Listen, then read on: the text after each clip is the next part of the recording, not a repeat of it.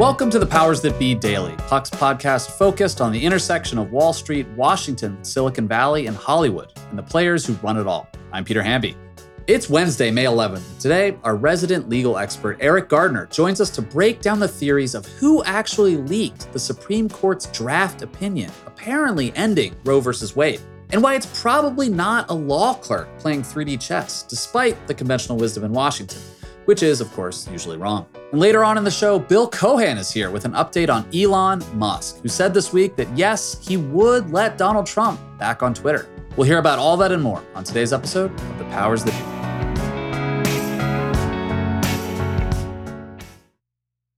Quick math. The less your business spends on operations, on multiple systems, on delivering your product or service, the more margin you have and the more money you keep. But with higher expenses on materials, employees, distribution, and borrowing, everything costs more. So to reduce costs and headaches, smart businesses are graduating to NetSuite by Oracle. NetSuite is the #1 cloud financial system, bringing accounting, financial management, inventory, HR into one platform and one source of truth. With NetSuite, you reduce IT costs because NetSuite lives in the cloud with no hardware required, accessed from anywhere. You cut the cost of maintaining multiple systems because you've got one unified business management suite. You improve efficiency by bringing all your major business processes into one platform, slashing manual tasks and errors. Over 37,000 companies have already made the move. So do the math. See how you profit with NetSuite. By popular demand, NetSuite has extended its one-of-a-kind flexible financing program for a few more weeks. Head to netsuite.com/powersthatbe, netsuite.com/powersthatbe. That's netsuite.com/powersthatbe.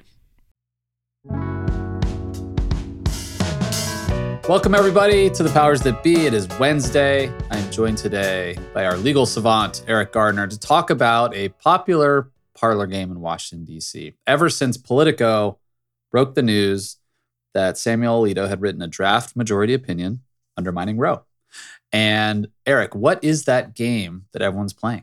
Well, trying to figure out who it is that gave it to Politico. Where did this come from? I mean, it's not every day that someone scoops the biggest Supreme Court decision in the last half century. So obviously people want to know that. That's true. And look, I mean, the impact of this opinion, if it comes through as written in June, will, be felt across the country. And this is the definition of a DC inside gossip. But it is hugely important. And Eric wrote, I think, my favorite piece on Puck this week, which was basically like a very good bullet point argument for all of the different theories in terms of who the leaker might be and why someone would or wouldn't want to leak this document. And I do want to say, I have friends who are attorneys. Some work for the government, some work for state governments, some are in private practice, and they also have their theories. They're texting me. It's like, even on the left, you can have some wild conspiracy theories about the motivations here, why this is happening.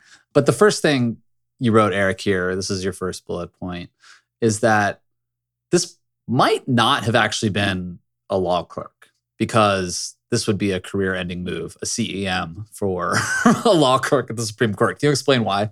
Yeah, I think what people have to realize is that, becoming a law clerk for the Supreme Court is like becoming an astronaut. It's like really, really, really difficult. And these people are the ones who, you might invite them out to the party. Nope, they got to stay in. They got to study. They went to Ivy League. They've been preparing their entire life for this. They've played by the rules. They've studied really, really hard. And so I find it a little out there to believe that at the apex of their career, that they're just going to give it all up. It's like climbing to the top of Mount Everest, but being within 100 feet of the top and deciding, nope, don't want to do it. I'm going to go down from here. It's just pretty wild. And they'd have to have a really, really good reason to take on so much risk for such a career-ending move. And so that's one thing that leads me to believe that it didn't come from a clerk. You live in the DC area. I lived there for a long time. We both know people who have clerked for the Supreme Court. A lot of those people go on to become elected officials, senators, et cetera. And as conservative or liberal as they might be, they're just not ideologues. These are careerists. They're very ambitious people. And I think you're absolutely right.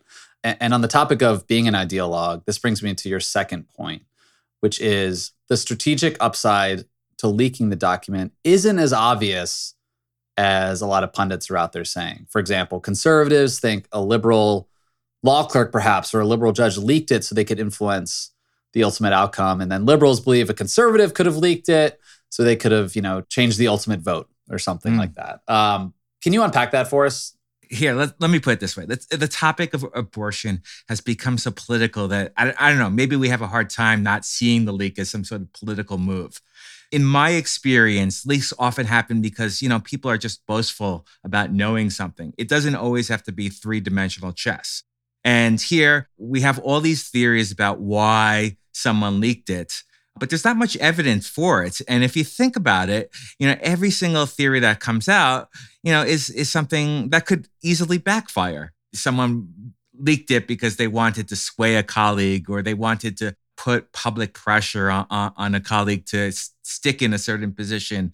And that might be true. It's certainly plausible, but it's not rock solid self-evident. It almost requires so much psychological prowess on the part of the leaker. I mean, when you put something out there, you absolutely are sure the outcome, because it very could easily lead to the outcome that you don't desire. And so for me, I put that back with number one. There's a lot of risk to leaking this, especially if you're inside the Supreme Court. So to me, those are 2 points that again lead me to believe that this is not coming from some sort of inside official channel. Yeah, I mean, as someone who's been on the receiving end of leaks, obviously not as big as this one, you're exactly right. Like sometimes it's just a source you've maybe cultivated who trusts you and wants to gossip. Sometimes it's someone who just knows something and can't keep it to himself. And like the three-dimensional chess idea really ascribes a lot of, in your words, psychological prowess on the part of that supposed law clerk. You have this line in this section that says, take the speculation by NPR's Nina Totenberg that a clerk for one of the conservative justices leaked the draft with the intention of ensuring a majority for overturning Roe. This theory posits that, 1, the leaker feared Chief Justice Roberts would pull a colleague toward his more moderate position, maybe changing the outcome.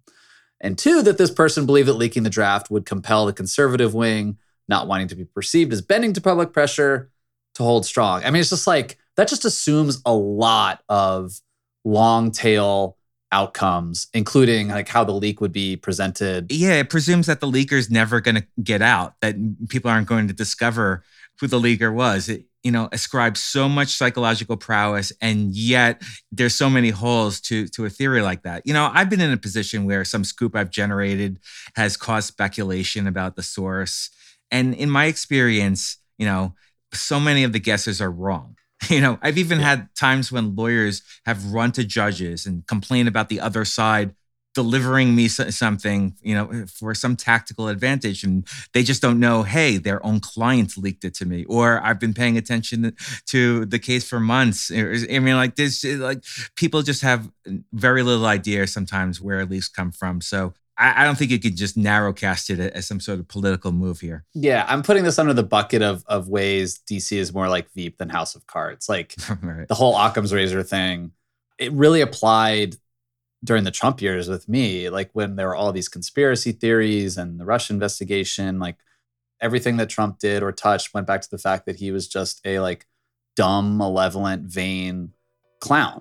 And everything flowed from that. It wasn't that he like was some like sinister puppet master. All right, let's take a quick break. We'll be right back after this.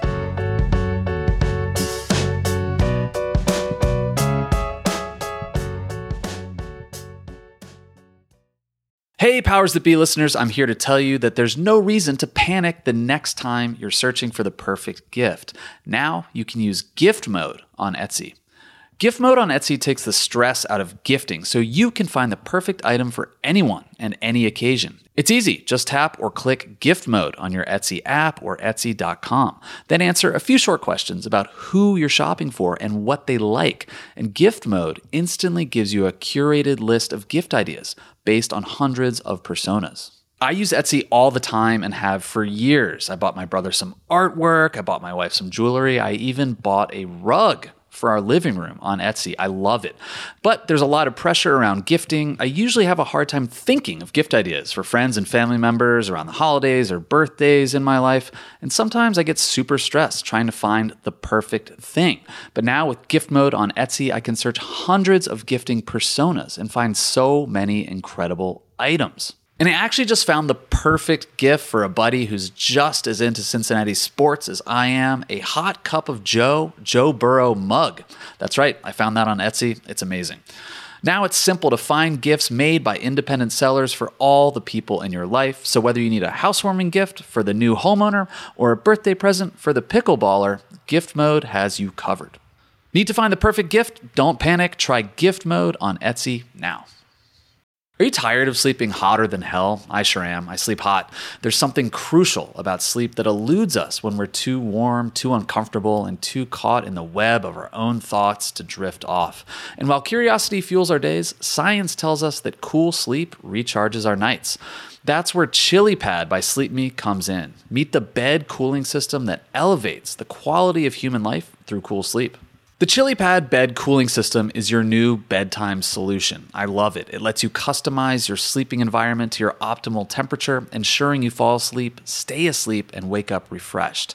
ChiliPad works with your existing mattress. It's a water-based mattress topper that continuously controls your bed temperature from 55 to 115 degrees, allowing your body to rest and recover. This isn't just about escaping the heat, it's also about optimizing your sleep for better health, more energy, and improved physical and cognitive performance, which I obviously need hosting a podcast. ChiliPads are designed for 1 or 2 sleepers, so if your sleep partner likes to sleep at a different temperature, or you only need it for one side of the bed, that's okay too, and we know that's crucial. Plus, you can schedule automated temperature changes to trigger deep sleep. But when I'm at home, ChiliPad solves those problems. So trust me on this one. Visit sleep.me/powers to get your ChiliPad and save up to $315 with code POWERS. This offer is available exclusively for Powers That Be listeners and only for a limited time. Order it today with free shipping and try it out for 30 days. You can return it for free if you don't like it with their sleep trial. Visit www.sleep.me/powers because you're not just investing in better sleep, you're creating a better life. I want to get to your third point on this, which is the business about authentication. Daphne Linzer, the executive editor of Politico, put a sort of footnote on the story. Can you explain what she said and what you read into that? She talked about, how much authentication went into verifying that the draft opinion was real, which to me was very interesting. I mean, I think on first blush, people might have just overlooked this. But to me, it's kind of telling, because I think there's an inverse relationship between the reliability of the source and the amount of work you need to do to vouch that it's the real goods. If this came from like one of the justices, you wouldn't spend much time having to verify it because okay, there's a legit source. I trust that Alito, could give me the opinion. And if it came from, one of his clerks, you'd probably you'd look, you'd make sure that this person was really clerking for a justice. And, you might maybe show it to 1 or 2 people to, does this look like a Supreme Court opinion? Yep. Okay, great. That's it.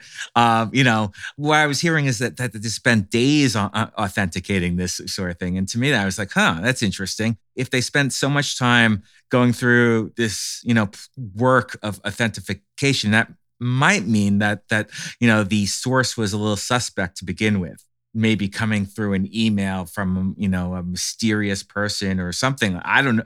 I'm not exactly sure, but obviously there was a reason why they did so much legwork.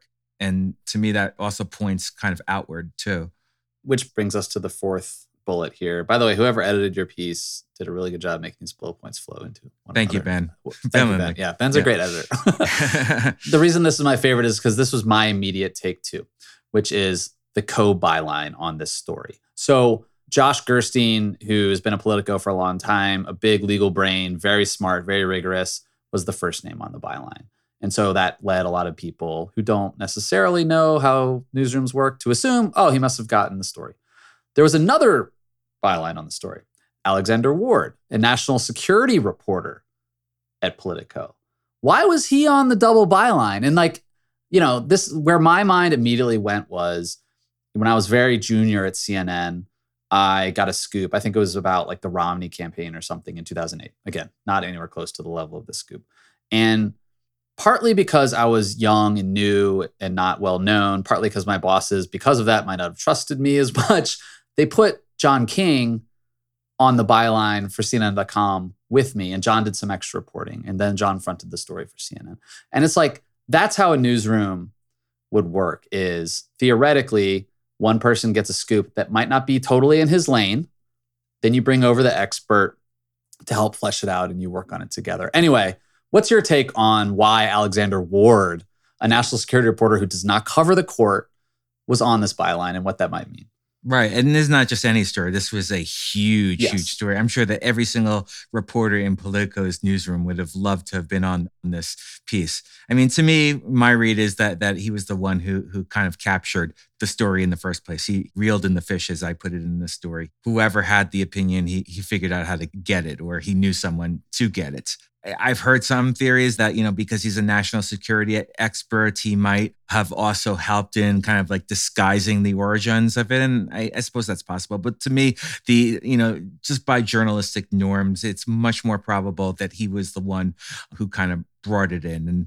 And to me, that suggests interesting possibilities, something that I can't figure out per se, but it does widen up the scope of who it might have been.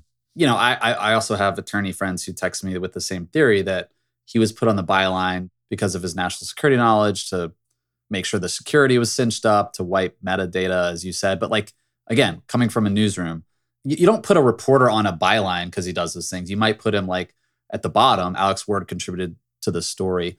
More likely even is the company's like lawyers and standards people would go through with a fine-tooth comb, do all that stuff. They wouldn't like necessarily put a reporter on the byline just to shore it up like that. So that to me was the biggest thing. I don't know. Anyway, I think this is a really good piece that cuts through a lot of the bullshit that's out there in theorizing who the leaker is.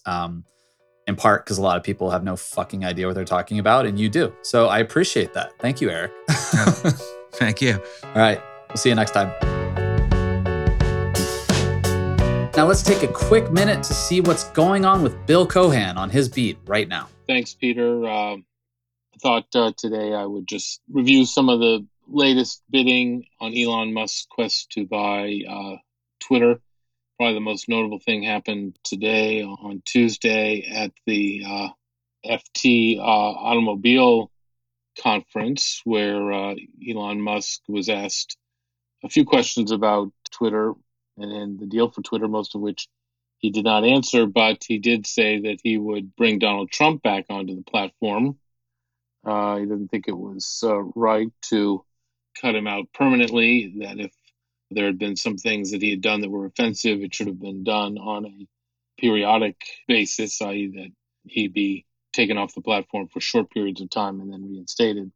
I'm not exactly sure how that's going to go over with the 220 million Twitter users. I'm sure a certain percentage will be delighted and a certain larger percentage will be offended. Obviously, that's not going to happen anytime soon because this deal is not going to close until probably October. The other interesting things that happened in the last few days is that Elon, using projections and a PowerPoint with investors that absolutely seem out of something he may have picked up on Mars, is that he's been able to attract $7.1 billion of new equity from about 17 outside third-party investors, led by Larry Ellison and other fairly well-known investment firms such as Sequoia Capital, the big venture capital, an affiliate of A16Z, the venture capital firm started by Mark Andreessen and Ben Horowitz. Fidelity is investing. It's a very eclectic group, though. A bunch of the people I've never even heard of. What I find additionally interesting is that there's no real bona fide private equity firm investing alongside Elon in the equity of this deal, or at least not yet. And based on the PowerPoint and the projections and the numbers that he's using to entice new investors, I can surmise why, because it's clearly become basically a venture capital, a leveraged venture capital opportunity. He's talking about generating something like $9 billion of free cash flow by 2028. He sort of promised that to investors, and if you're being generous, in 2021, Twitter did $1 billion of EBITDA. So I don't know where these numbers are coming from. I don't know why anybody would invest based on these numbers. Another firm, Hindenburg Research, put out a research report yesterday on May 9th, talking about how potentially they have an acknowledged short seller. They're shorting Twitter stock. They don't think the deal is going to happen. And they think, in fact, that Elon is either going to walk away from the deal or he's going to recut the deal lower at a lower price than $54.20 that he's agreed to, and that Elon sort of endorsed the idea of that notion in a couple of tweets. I don't really see that happening. It certainly could happen. He does have that kind of leverage, but on the other hand, he's a total iconoclast. But basically, in deals that's really not done, especially when you're at the merger agreement stage and you're at the proxy filing stage, it certainly could happen. That would really singe his reputation, though, as a deal guy. Again, maybe he doesn't care about that. And I think given the choppiness in the financial markets in the last few weeks, that's the kind of thing that he may be thinking of, or some short sellers might wish he would do. My bet is he won't fool around with that. He won't do that unless he discovers something materially wrong with Twitter's financials. He's probably more likely to pay the $1 billion walkaway fee rather than tarnish his reputation that, such as it is, that he has after pulling this deal off when most people thought he wouldn't do it. So, he's got to walk a bit of a fine line here. He has to protect what he's created in Tesla, which is now like a $850 billion company, while at the same time raising the capital that he needs to pull off this Twitter deal. So it's fascinating, and our readers and listeners, gotta love this stuff. Thanks so much for listening to another episode of The Powers That Be. As a reminder, The Powers That Be is the official podcast of Puck. We'd like to thank Ben Landy, Liz Goff, and Alex Bigler for their editorial and production guidance. If you like what you hear, please share with a friend. It really helps us keep delivering the inside scoop that only Puck can offer. Follow us on Twitter at Puck News. I'm Peter Hamby. See you tomorrow. This has been a presentation of Cadence 13 Studios. Please listen, rate, review, and follow all episodes wherever you get your podcasts. The Powers That Be Daily is executive produced by John Kelly, co-founder of Puck, and Chris Corcoran, chief content officer and founding partner of Cadence 13.